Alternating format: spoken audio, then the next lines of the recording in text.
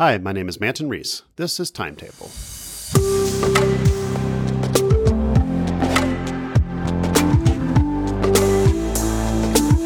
So Timetable is a short podcast, usually just about 5 minutes, where I talk about the things I'm working on, especially as I'm building and launching Micro.blog. It's Tuesday. Yesterday, a new version of the iOS app for Micro.blog was approved, and I released it. I'll get back to that in a minute. But what I'm thinking about today is that phrase, you never get a second chance to make a first impression. Of course, that's true. And in terms of products, that first impression users have is super important. If they're disappointed, they may not give you another shot at it. But there's always more people, and there are always, 2.0, 3.0. There are always other chances. And while it might not have quite the impact of that first impression, it still matters that there are other opportunities. And when I'm looking at Micro.blog right now and how much it has improved, it's at least 5 times, maybe 10 times as good as it was when I first opened it to Kickstarter backers. I wasn't quite ready when I opened it to Kickstarter backers. I really was anxious to get something out there. People have been waiting. I wanted to give everyone that backed the project on Kickstarter early access, but it wasn't really quite ready. It is way better now, way, more features, more types of posts, pages. The iPhone app is much more mature. Facebook cross-posting, a bunch of other improvements to the UI and the backend and support for indie web standards. It's way, way, way, way, way better. And some of those people that first tried it and it didn't have those things, maybe they lost interest and gave up. But as I'm ramping up to launch it to the public, I also have this waiting list. And it turns out this waiting list of people that are interested in Micro.blog has grown. It's almost as big as that initial batch of people on Kickstarter. And of course, those Kickstarter people were more invested. They paid, but I'm relieved in a way that I have this mailing list that I'm starting to invite people from. And all of those people, their first impression of Micro.blog is at its best right now, or again, it is just significantly better than it was at the early launch to Kickstarter backers.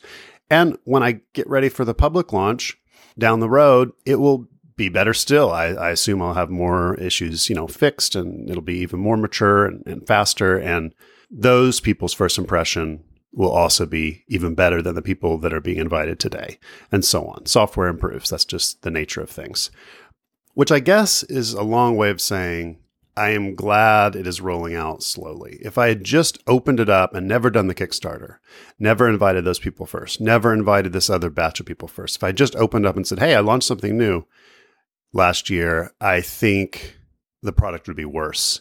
Having this kind of ramp up time to slowly invite people and get feedback, and I'm hearing great feedback from people that makes the product better, I think that has been super important. So yes, it's a little annoying that it's taking like 6-9 months to actually slowly roll this out to everyone, but I think it'll be worth it in the end. So that when it does open up and all the people that will just be able to sign up without an invite code later, the experience will be the best it possibly can be. So I'm trying not to dwell too much on past mistakes. Looking back is a great way to be paralyzed, never do anything.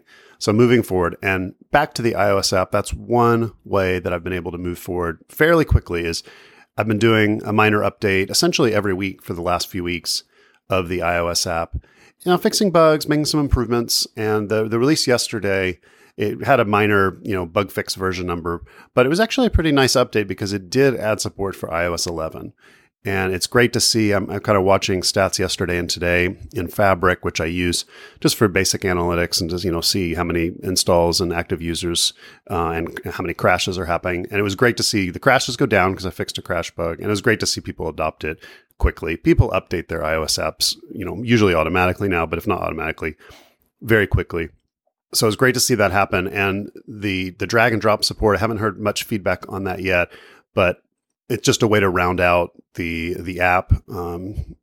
People on iOS 11 will expect you to be able to drag an image in to attach it and upload it to your blog. So that now works. One kind of quirk of drag and drop that I was playing with is I've decided when you drag an image in that it doesn't go through the normal steps of like cropping and applying a filter and kind of prompting you. Normally when you click the add photo button, it asks you to pick a photo, and then it immediately says, do you want to apply a filter? And, it shows you the crop area, and you can kind of pinch to zoom in and resize it. And there's no way to say, no, just upload the photo as the normal original aspect ratio. And a lot of people have said, they'd like it to work that way. And I do plan to add that. But one of the things I realized with drag and drop is that you might be dragging multiple photos in at once. It's kind of clunky to say, well, you're dragging 3 photos in, and then I'm going to somehow prompt to go through that filter and resize kind of workflow for all of them.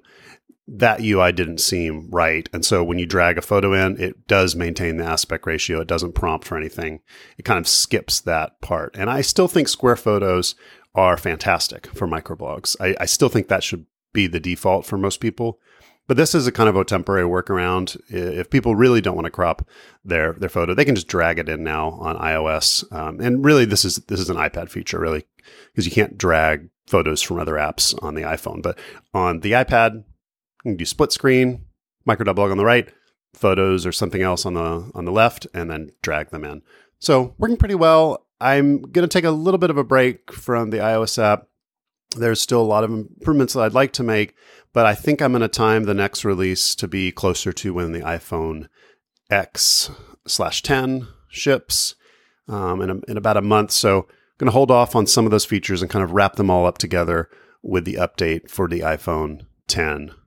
It needs some minor layout kind of improvements for the iPhone X anyway. So that's when the next release will be. And in the meantime, a bunch of stuff to do on the web app for micro.blog, and continue to work through that list and invite more people to the platform. That's it for today. Thanks for listening.